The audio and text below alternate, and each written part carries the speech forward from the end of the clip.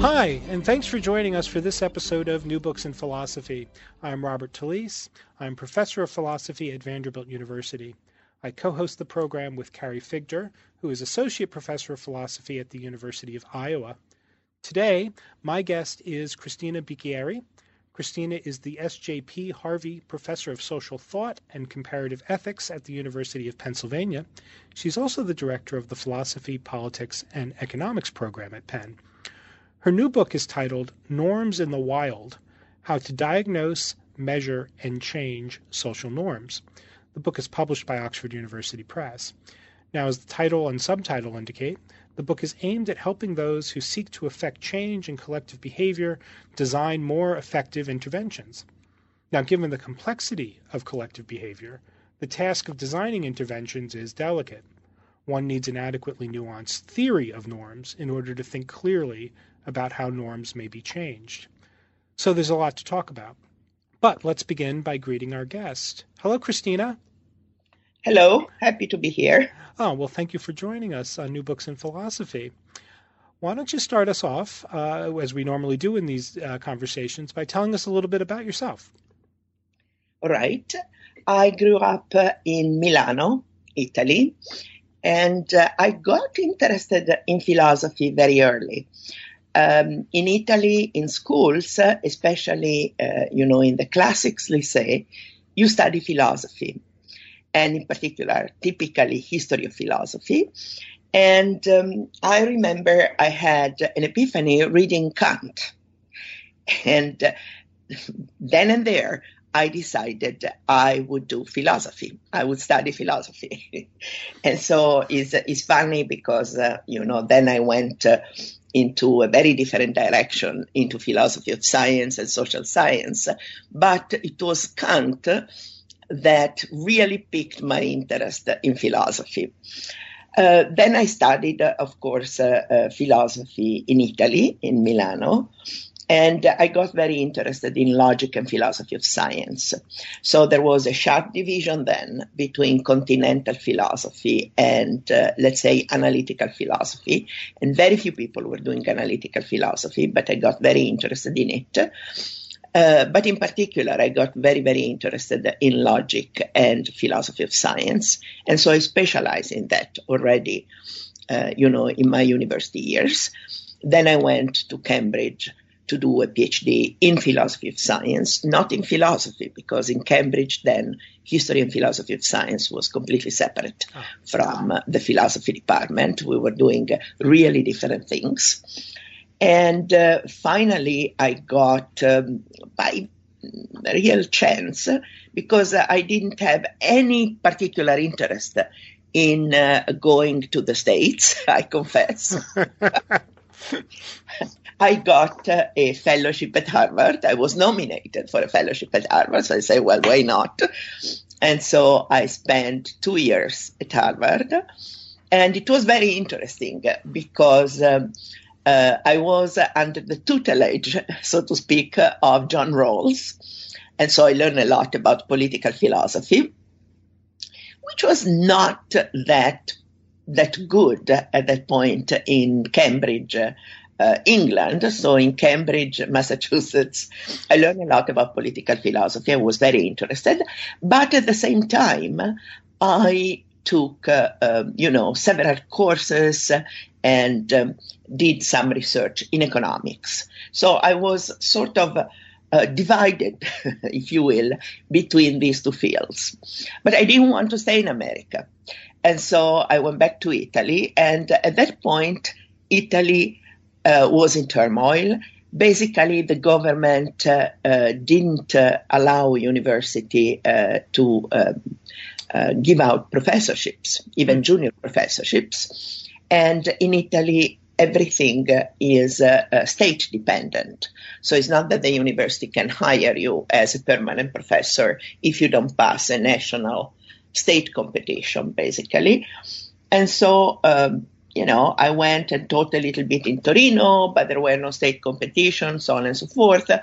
And so I got an offer to go back to Barnard College, Columbia University. And so by pure chance, because I wanted to stay in Italy, my career started in the US, and then the rest is well known. Well, wonderful. One wonders how many of us got into philosophy via Kant. It seems like it's probably a pretty large number. So why don't we turn then to talking about the book? Now, the title, Norms in the Wild, is to be taken seriously. This is a book that emerged out of some work you've been doing with field practitioners who work with UNICEF programs and design interventions. Can you tell us a little bit about the backstory? Yes. In 2008, somebody from UNICEF New York, where there is a most important branch of UNICEF, had read my 2006 book, The Grammar of Society, and they were very interested in talking to me because they thought, a normal perspective, this kind of, of social perspective would be interesting to adopt for UNICEF, and let's listen what you have to say to us. And so I went to New York. I was already in Philadelphia. I went to New York and gave a 3-hour lecture, basically, on social norm and the research I do.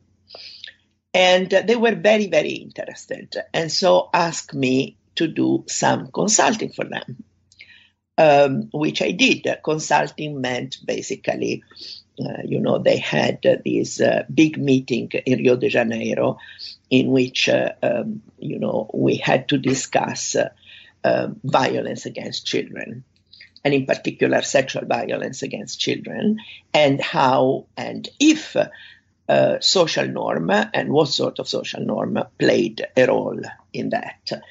And so I studied the literature and I gave my talk. And there was a lot of enthusiasm.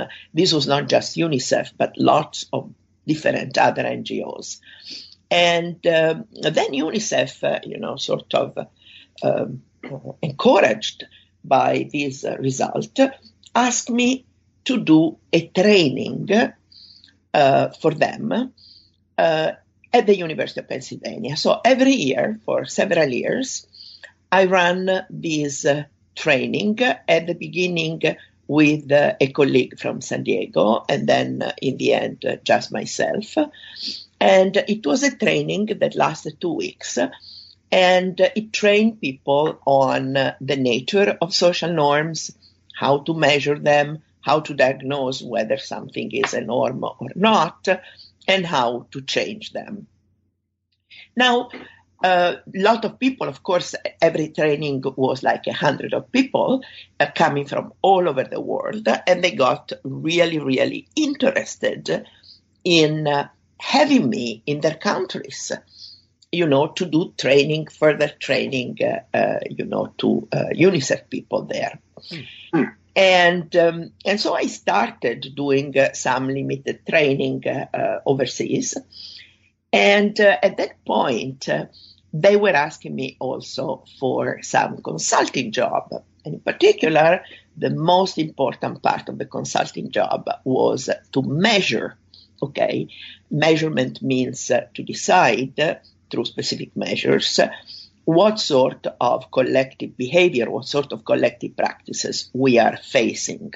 Okay, and I, since that time in 2008, I have developed, lots of very specific measures, and I have done tons of consulting.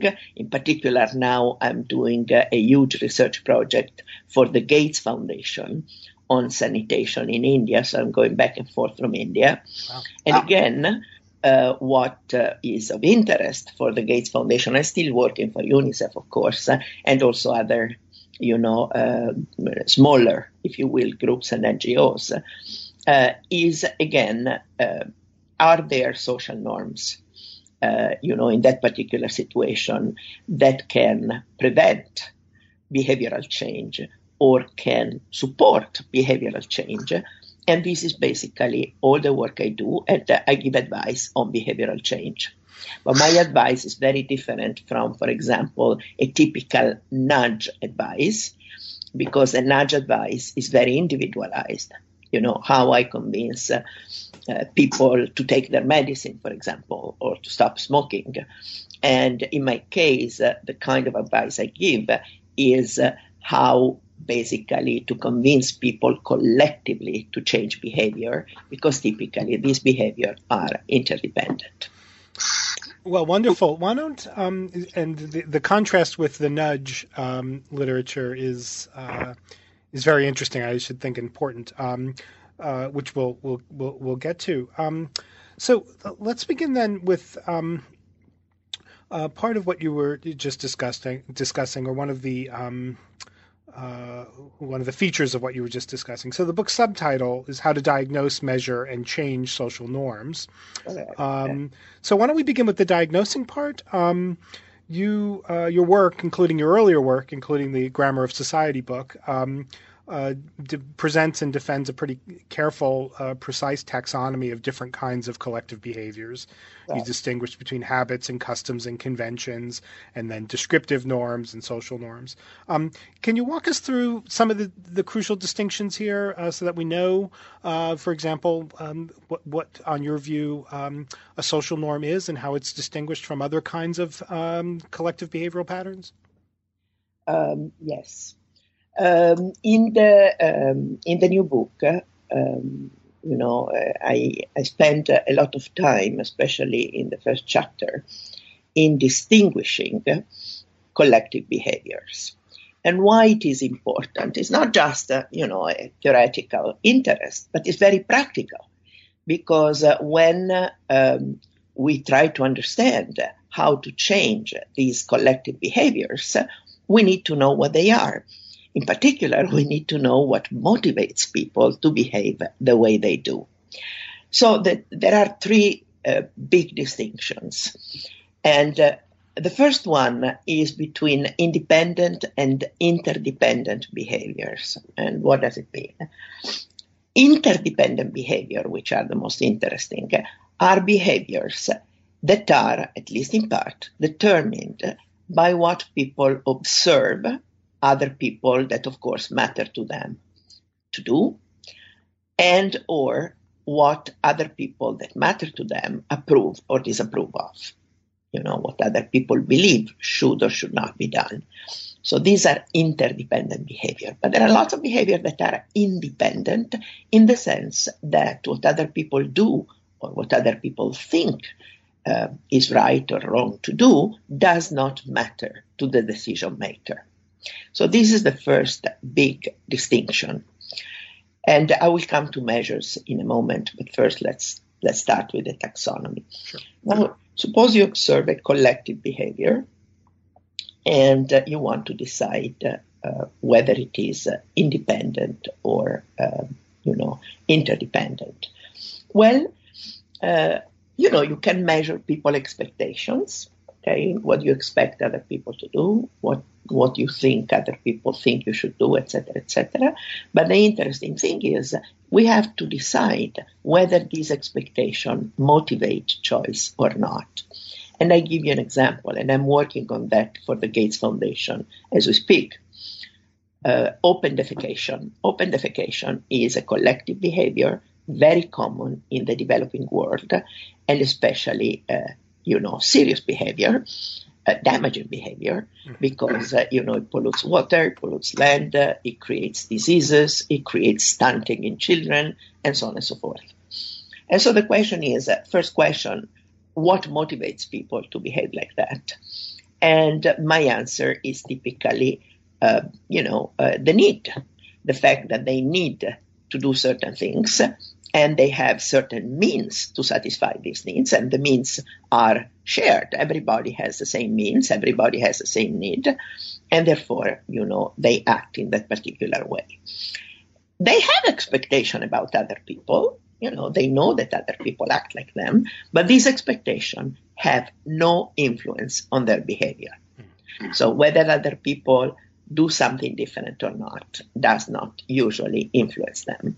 So I call this type of behavior collective customs. Okay. The interesting thing is, a collective custom can be changed in many different ways. You can change it by, marketing techniques. You change people's aspiration levels. Say, for example, the idea is, and this is the work I'm doing now, so I talk about that. Sure. You can try to convince people to use toilets. And you can even incentivize, the building on toilets, etc. The problem is that to move from, a collective custom to the collective use of toilets, you need a crucial change that is related to collective action. So there are certain customs that, can be changed by simple manipulations, that can be changed by advertising campaign, that can be changed by marketing campaigns. But other customs, like open defecation, cannot be changed like that, because what is important that people realize is that this activity creates a collective negative externality. And only when people realize that, people feel more inclined not only to build, but also to use toilets, because we have a lot of experience of situations where toilets have been built, but then were never used. So this is a case in which to get out of an independent behavior, you have to create an interdependent behavior. You have to create a social norm. And, I will talk a little bit more about that when we talk about measures and change. But let's move to another collective behavior. There are lots of collective behavior in which expectations matter to choice. Which expectations? Now, I distinguish between two different types of expectation, empirical and normative. Empirical expectation are my expectation of what people that matter to me, that are part of what I call my reference network, that may vary from situation to situation, of course. When these people do certain things, I know they do that. I observe them doing that. I expect them to continue doing a certain behavior. And this has an influence on my behavior. So there is interdependence. Okay? Very often, this interdependence is only limited to empirical expectation. I'll give you an example. Imitation. When we want to imitate the successful, okay, we want to imitate certain type of people. We want to imitate what these people do. Empirical expectation matter, but nobody is forcing us to imitate them. There is no sanction whatsoever if we don't imitate them. Maybe we feel worse, but there is no external social sanction involved. And therefore, only my empirical expectation matter to my choice. Think of fashions or fads. These are typical cases in which we want to do as other people do for various reasons. Okay, there may be pure informational reasons. I don't have enough information. The situation is very ambiguous, and therefore, I look at what other people do. And we do that a lot when we want to buy something. We go on Amazon and look at, people who bought the same product we want to buy, and we read what they say. And again, we gather information there, and it is only the empirical expectation that really matter in that case, nothing normative there, okay? And there is another case in which empirical expectation sort of matter very importantly to choice, and is the case of conventions. When you want to coordinate with other people, I'm thinking of David Lewis' idea of convention, which I embrace, okay? So a convention is basically, a collective collective behavior in which, people have empirical expectation about each other. These are mutual expectation. Whereas in a fashion, expectations are unilateral. So I want to be dressed like that actress, let's say. She doesn't care about me. In the case of convention, I want to drive on the right side of the road because I expect everybody else to ride on the right side, and they expect me to do that. And even if these expectations, are not always present to my mind, certainly they play the role in the background. And my driving on the right side is, determined, is basically caused, if you will, by the fact of having certain expectations. Okay, so I have a preference for driving on the right side of the road, conditional on having empirical expectation about other people doing the same. And I lump fashion, imitation, coordination, etc. So activities that are either unilateral or multilateral, in the sense that expectations are either unilateral or multilateral, I lump them in a category that I call descriptive norms. Okay, this category is well known in social psychology. The only problem in social psychology or sociology even is they talk of descriptive norm as normal behavior. And that particular description is too coarse because normal behavior can include, a collective habit, a custom, and, a convention. Okay, or imitation, fashion, fads, whatever. And I think it is much better to distinguish between normal behavior that are independent, like customs, and normal behavior that are interdependent, like fashion, fads, or, conventions. These are what I call descriptive norm. So the idea of descriptive norm for me is determined by what sort of expectation play a role in choice behavior. The third important collective behavior is social norms. And social norms share with descriptive norm the feature of being interdependent behavior. And again, I repeat, interdependent behavior means that I am motivated to act one way or another because I have certain expectations.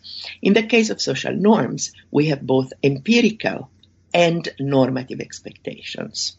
Now, what is a normative expectation is my belief that the relevant people who are relevant to my choice, which I call the reference network, believe I should behave in a particular way. So it's a second order belief.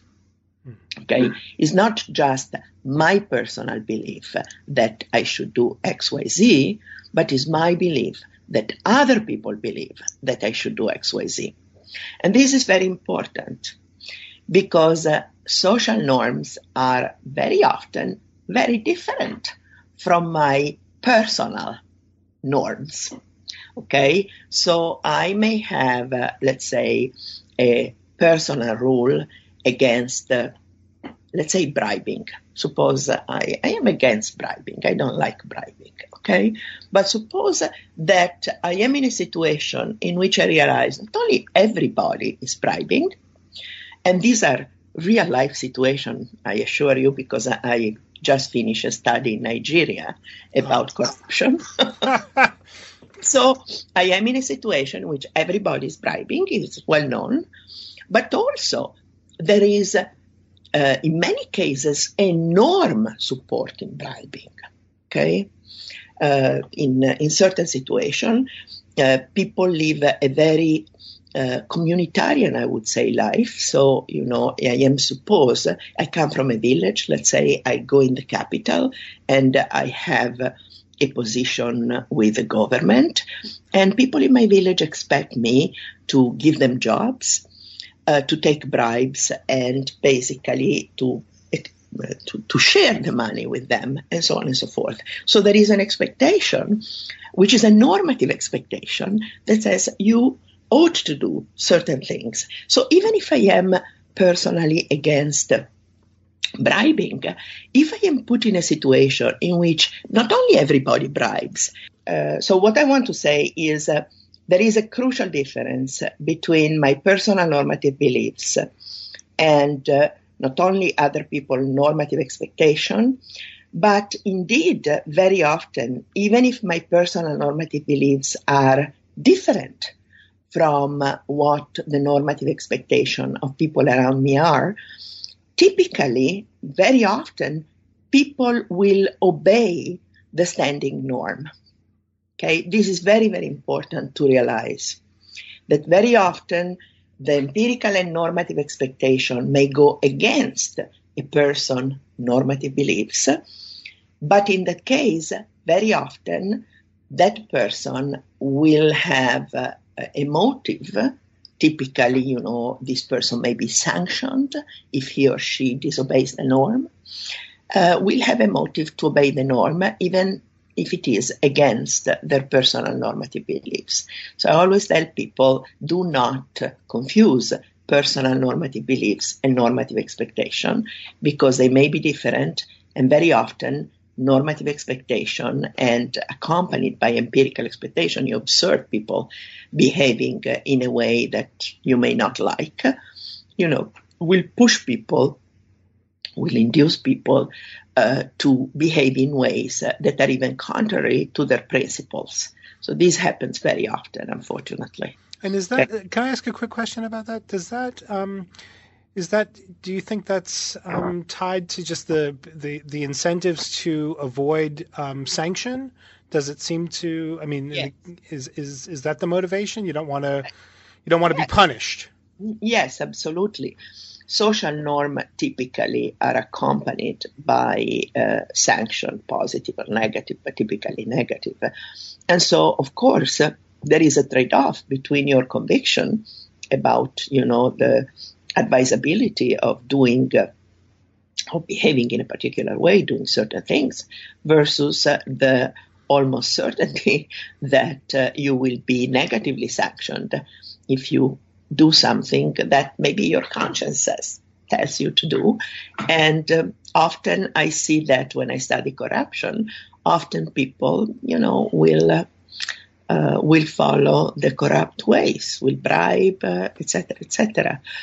And another important element that maybe people don't realize is that even if you are, let's keep the bribing example, against bribing, you think is, not a good thing to do for various reasons, the fact that everybody does it and the fact that people expect you to do it sort of normalizes it, okay? There is a normalizing effect, and that in some sense, lowers your threshold, okay? In the sense that you still feel that bribing is not good, but if everybody does it, it becomes almost a normal activity, becomes almost justified. This is something very important. When I do consulting, I always tell people that one message not to send is a message that say, a large percentage of people bribe, a large percentage of people, do violence against women, because it's like giving people permission to do that. Right. So there is, you have to pay attention also to the messages that you give. But going back to the social norm, so, you may or may not agree with the content of the norm, okay? But if you completely disagree, of course, sanctions will be really necessary to make you behave in a way according to the norm. But there are lots of other situation in which you may think that the norm, the content of the norm, what the norm stands for, is good. Okay, and I do distinguish this case because in this case, you think that the people expecting you to do certain thing is absolutely legitimate and right, and you have a duty to perform, certain actions according to the norm. So it depends very much on what I call your sensitivity to the norm. You may be very sensitive to it or very little sensitive, and in each case, in one case, if you have very little sensitivity to it, sanction will be necessary to make you follow the norm. In the other case, sanction will not be necessary because you will think that, it's perfectly okay that people expect you to obey the norm. So there is a difference here in a person's sensitivity to the norm, which I always take into account. We can discuss then when I talk about trendsetter. What does it mean? So basically, to summarize, I propose in the first chapter of the book a taxonomy of collective behaviors and divide them into three big groups: customs.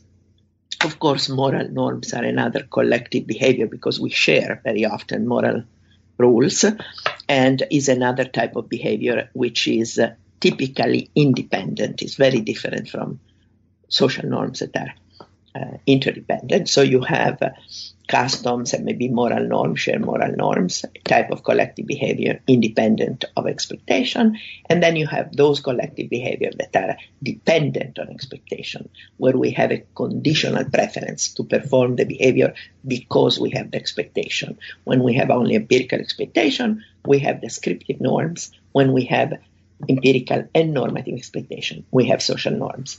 But remember, conditional preference are crucial. Right. So let's move then to the second sort of part or this task of the book, which is the measuring. Now, you were touching on this just a moment ago, when you were talking about individual sensitivity to social norms. I take it that in order to figure out ways to intervene and to change collective behaviors, one has to first find out whether one's dealing with a custom or a moral norm or a social norm, or one has to figure out what one is dealing with. And I take it that, as you were just saying, merely asking people might not be the best way to do so. Can you tell us a little bit about the measurement aspect? Absolutely.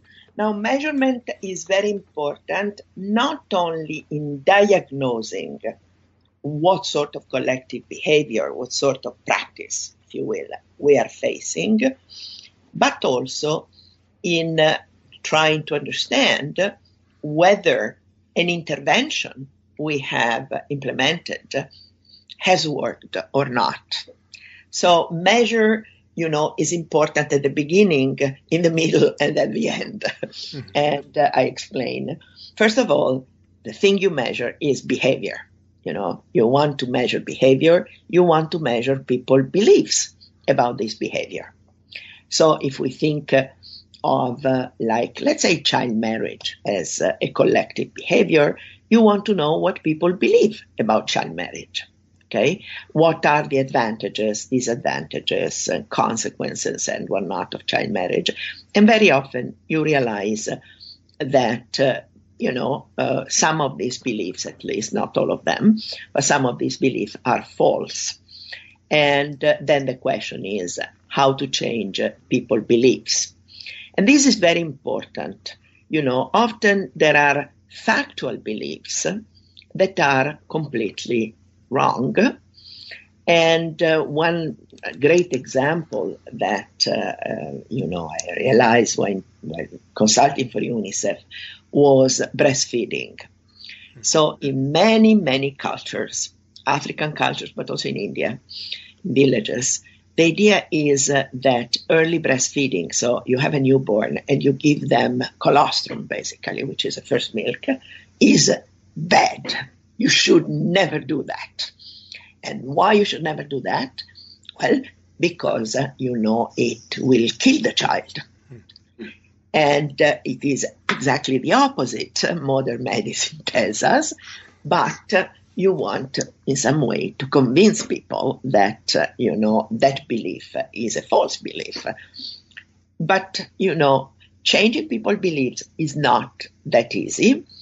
But supposing even that I change, the young mother's belief about colostrum, would they dare to give the first milk to their newborn? And the answer is no. And the question is why? And the answer is because the mother-in-law is the decision maker in this context. And if the mother-in-law says you do not give first milk to the baby, you do not give it. End of story. Okay? So it's very interesting because very often lots of interventions on HIV, for example, on vaccinations, have been focused on information. Let's give people the right information about why they should change behavior, why they, should use condoms or, give colostrum to the baby or send daughters to school until they are 18 and so on and so forth. And very often, even if we succeed, and, sometimes we can, sometimes we cannot, changing people's beliefs, the problem is very often these behaviors are interdependent. So what happens at this point? I have measured behavior, I measure beliefs. I realize some are correct and some are completely wrong. Then I measure expectations. I measure empirical expectation and I measure normative expectations. Now, before measuring expectation, I have to do something else very important, which is measuring networks. So norms are not just the property of an individual, but are the property of a network of people. And so it's very important, especially with interventions in mind, to be able to measure the network. For example, if we think of sanitation in India and we think of villages, typically there are, different networks because there is a very sharp division by caste. And so the people that matter to me are typically people who belong to my caste and do not belong to another caste. So it's very important to realize who are the people who can influence that individual decision. Okay, so what I do now, I always measure the network before I measure the expectations, because expectations are typically related to a specific reference network. Okay, and so I measure empirical expectation with surveys. I measure normative expectation with incentivized surveys. So what do? I ask first questions about personal normative beliefs. So what do you think is right? What is the right behavior, to have? Is it the right action? Is it the fair action? It depends on the situation. How do I frame the question? And of course, there is always a demand effect, because these people know that when we go and ask this question, we want them to behave in a particular way. And there are lots of techniques that can be used to elicit average true beliefs, not individual, but average. It's like I tell you, you toss a coin and in your mind you decide, which face of the coin, heads or tails is the one, you want. And then if that particular face of the coin comes out, let's say heads come out, but I don't know, I don't know what was in your mind, what you decided, you say that you practice open defecation, and if the other side of the coin comes out, you will tell us the truth. Okay? Mm-hmm. And of course, I don't know if you personally tell me the truth or not, but statistically, I can infer what the truth is on average. Right. Okay? Because on average, on a large number of tosses, the coin comes heads or tails 50% of the time. Okay? So I can measure basically, the average true belief of the population. Now, when I ask about normative expectation, so people know that I've asked about their personal normative beliefs about a certain practice. And now I tell them, okay, I have asked people in your network about that. And what do you think? The majority responded, or what do you think is the most common response? I mean, it depends on the situation, how sophisticated I can be in asking this question. Usually is a very simple question is, what do you think most people who responded said? And I incentivize this answer. So I pay you for accuracy. In a lab experiment, I pay you $1 for being accurate, for telling me, what most people said. In the field, I may, what we do actually is, if you're accurate, I give you free time on the cell phone. Everybody has a cell phone everywhere. and so, even in the most remote village, people have cell phones. And so we give them free time as, as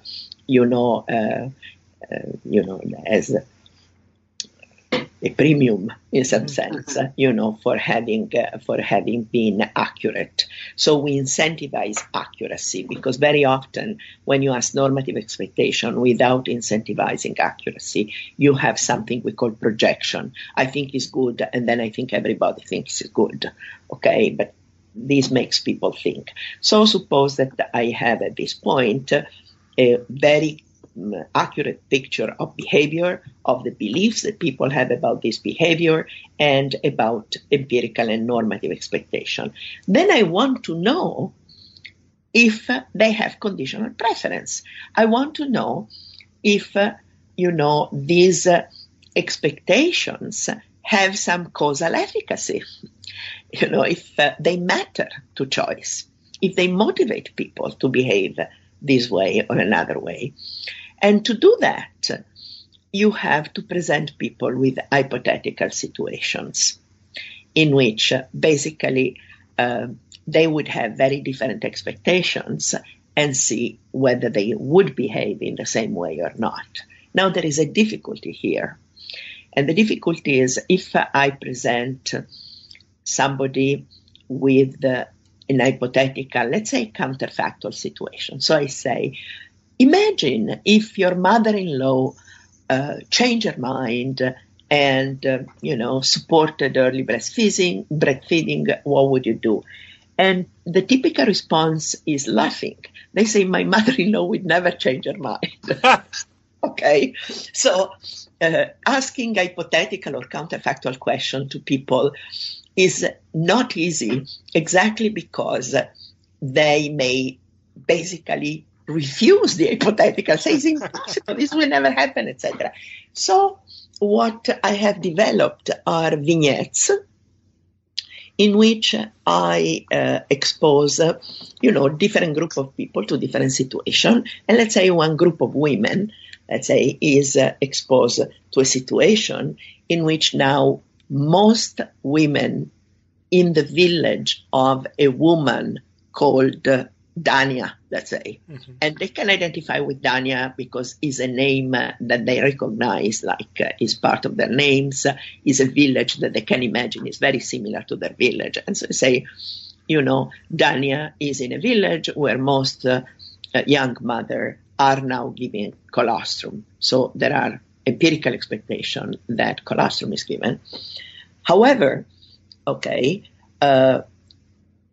some women think that it should not be given. So there is a high empirical expectation, and few women have normative expectation against it. So you have a conflict between the empirical and the normative, and you ask the lady, what do you think Dania will do?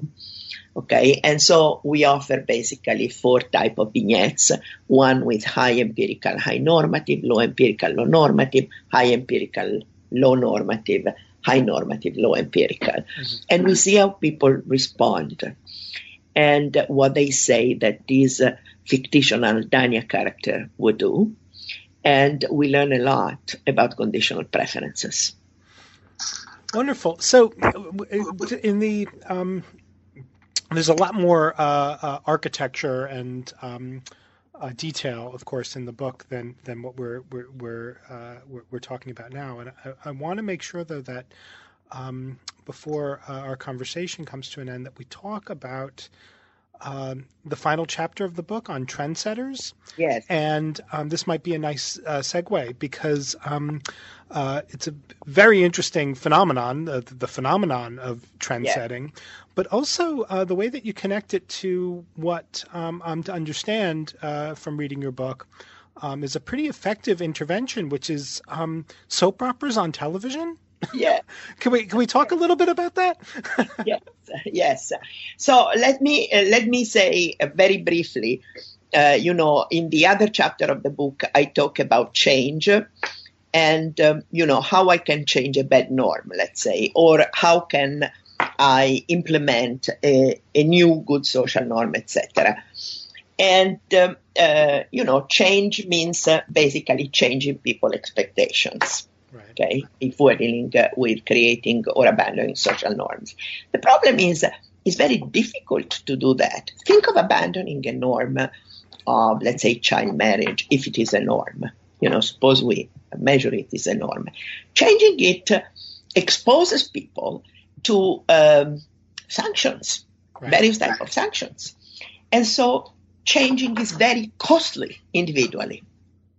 And what we have noticed is that very often there are a few people that spearhead change. That's the people I call trendsetters. So I got really interested in analyzing the nature of this trendsetter. Who are they? And I must say that, first of all, one should not think that if a person is a trendsetter in one situation, this person will be a trendsetter in another situation, okay? And, these people will have a very low sensitivity for the norm they want, other people to abandon, will have a certain propensity to risk, will have a certain autonomy. And very often what I discovered, and there are lots of studies about that on Twitter, for example, or Facebook even, these trendsetters are peripheral members of a community. They are not at the center. And this is easy to understand.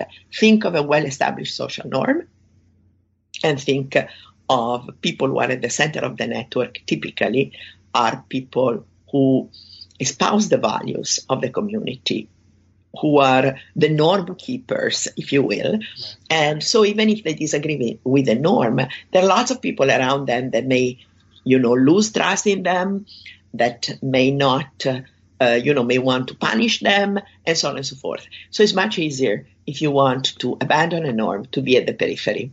Now, what I do in that chapter is I look at individual trendsetters, I look at group of trendsetters, and I explain how groups, can do, basically. They can, in certain conditions, they can detach from the main group, and I give the example of the Amish, because they can be independent. In other cases, they cannot be independent. They need the rest of the group. They need the larger network. In that case, they will proselytize. And actually, I explain proselytism as the need of the trendsetting group, to survive and change things. So they need to bring people, to their side. Now, the next question is, all right, but how do you scale up all these things, all these activities? And we know, and I discuss this also in the tools chapter, we know that soap operas can function as trendsetters. And this is very interesting because people don't really study soap operas, which are very, very much studied actually by economists now. Right. We know that they change, like there have been fertility changes, people who, looking to, following soap operas for years, the same soap opera. But what I've looked at is what is common to very successful soap operas that have induced significant change in behavior in many, many people. And they last a long time. People can identify with the characters. typically you want to identify with the characters. And we do that.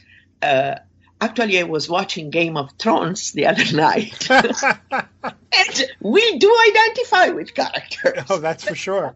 We like and say, it's like me. I want to be like him or her. And this is a psychological mechanism which is extremely useful in behavioral change, because people identify with the character. The character goes through several hurdles, to obtain a new status in life. Like a girl doesn't, in India, for example, there have been soap operas with girls that, want to be more free, don't want an arranged marriage, want to go to school until a certain age, and so on and so forth. And they come from very traditional families. So a young girl or a family looking at that soap opera can identify, say, oh, we are like them, etc. But it gives the girl a much better aspiration. It increases, if you will, your aspiration level. And the fact that the girl in the soap opera is successful after so many hurdles, give people a sense that they can expect to be successful if they behave that way. So in a sense, it's changing people empirical and normative expectation. Okay? Is very interesting because it requires a degree of identification which is very high to change your expectation. So you think, this person is really like me. Her network is really like my network. And if things change there, I can expect things to change here. So very often, these soap operas that we know from economic analysis, for example, that do, induce significant changes, okay, in behavior, in the rate of divorce, for example, in Latin America and Brazil, employment, rate of employment of housewives that were not employed before, fertility rates, women not having children after a certain age, deciding not having children anymore, etc. There have been a lot of well-documented influences. So I think that a good soap opera, and BBC Media is working on that, even in the field of sanitation in India, actually, and I am collaborating with them, just to create basically soap operas that are not so explicit, because it has to be a good soap opera. Right. Don't tell people use a toilet, but you will see nice character using it. Right. So you keep seeing that, okay? They do that, and you want to be like them, and so on and so forth. So trendsetters can be individuals, can be group, but can also be, fictional characters, the characters of soap operas. And I think that not focusing on trendsetters and, collective change of behavior has been a big mistake of many of the campaigns that have been conducted over the years. Well, that's fascinating. The fictional character as trendsetter is a real interesting phenomenon. Obviously, there are such characters. Christina, you've been very generous. Thank you for your time today. Last question. The book is out. What will you do next? Well, at the moment, I have several projects.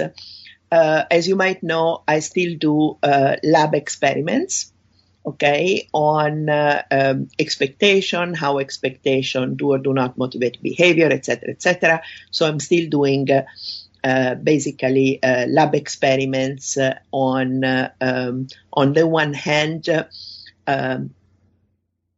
lying, let's call it lying, okay, on sort of immoral behavior, and how immoral behavior can be influenced by being in a group, not being in a group, in group, out group, etc., etc. I do that. I work also on punishment and compensation, which is related to social norm. Typically, we think that social norm are basically supported by punishment. But in my experiment, I also see that people tend to compensate third parties at a cost to themselves, tend to compensate the victims of a norm violation. So this has not been very well understood or studied. So I'm studied compensation of the victim as opposed to punishment of the perpetrators. Okay. Right. The two can go together, but compensation is much stronger actually than punishment. And of course, I am working for the Gates Foundation on a huge 3-year project on sanitation and how to create norms of latrine usage among people. So how norms can be created and made stable. And this is something that is of tremendous interest to me, not only because it is a practical application of my theory, but because it hopefully useful to, millions of people. Well, Christina, thank you once again for your time today. It's been wonderful to talk to you. And thank you, listener, for joining us for our discussion. The book is titled Norms in the Wild. And again, the author is Cristina Bicchieri. The publisher is Oxford University Press. Thanks for joining us on New Books in Philosophy, and bye for now.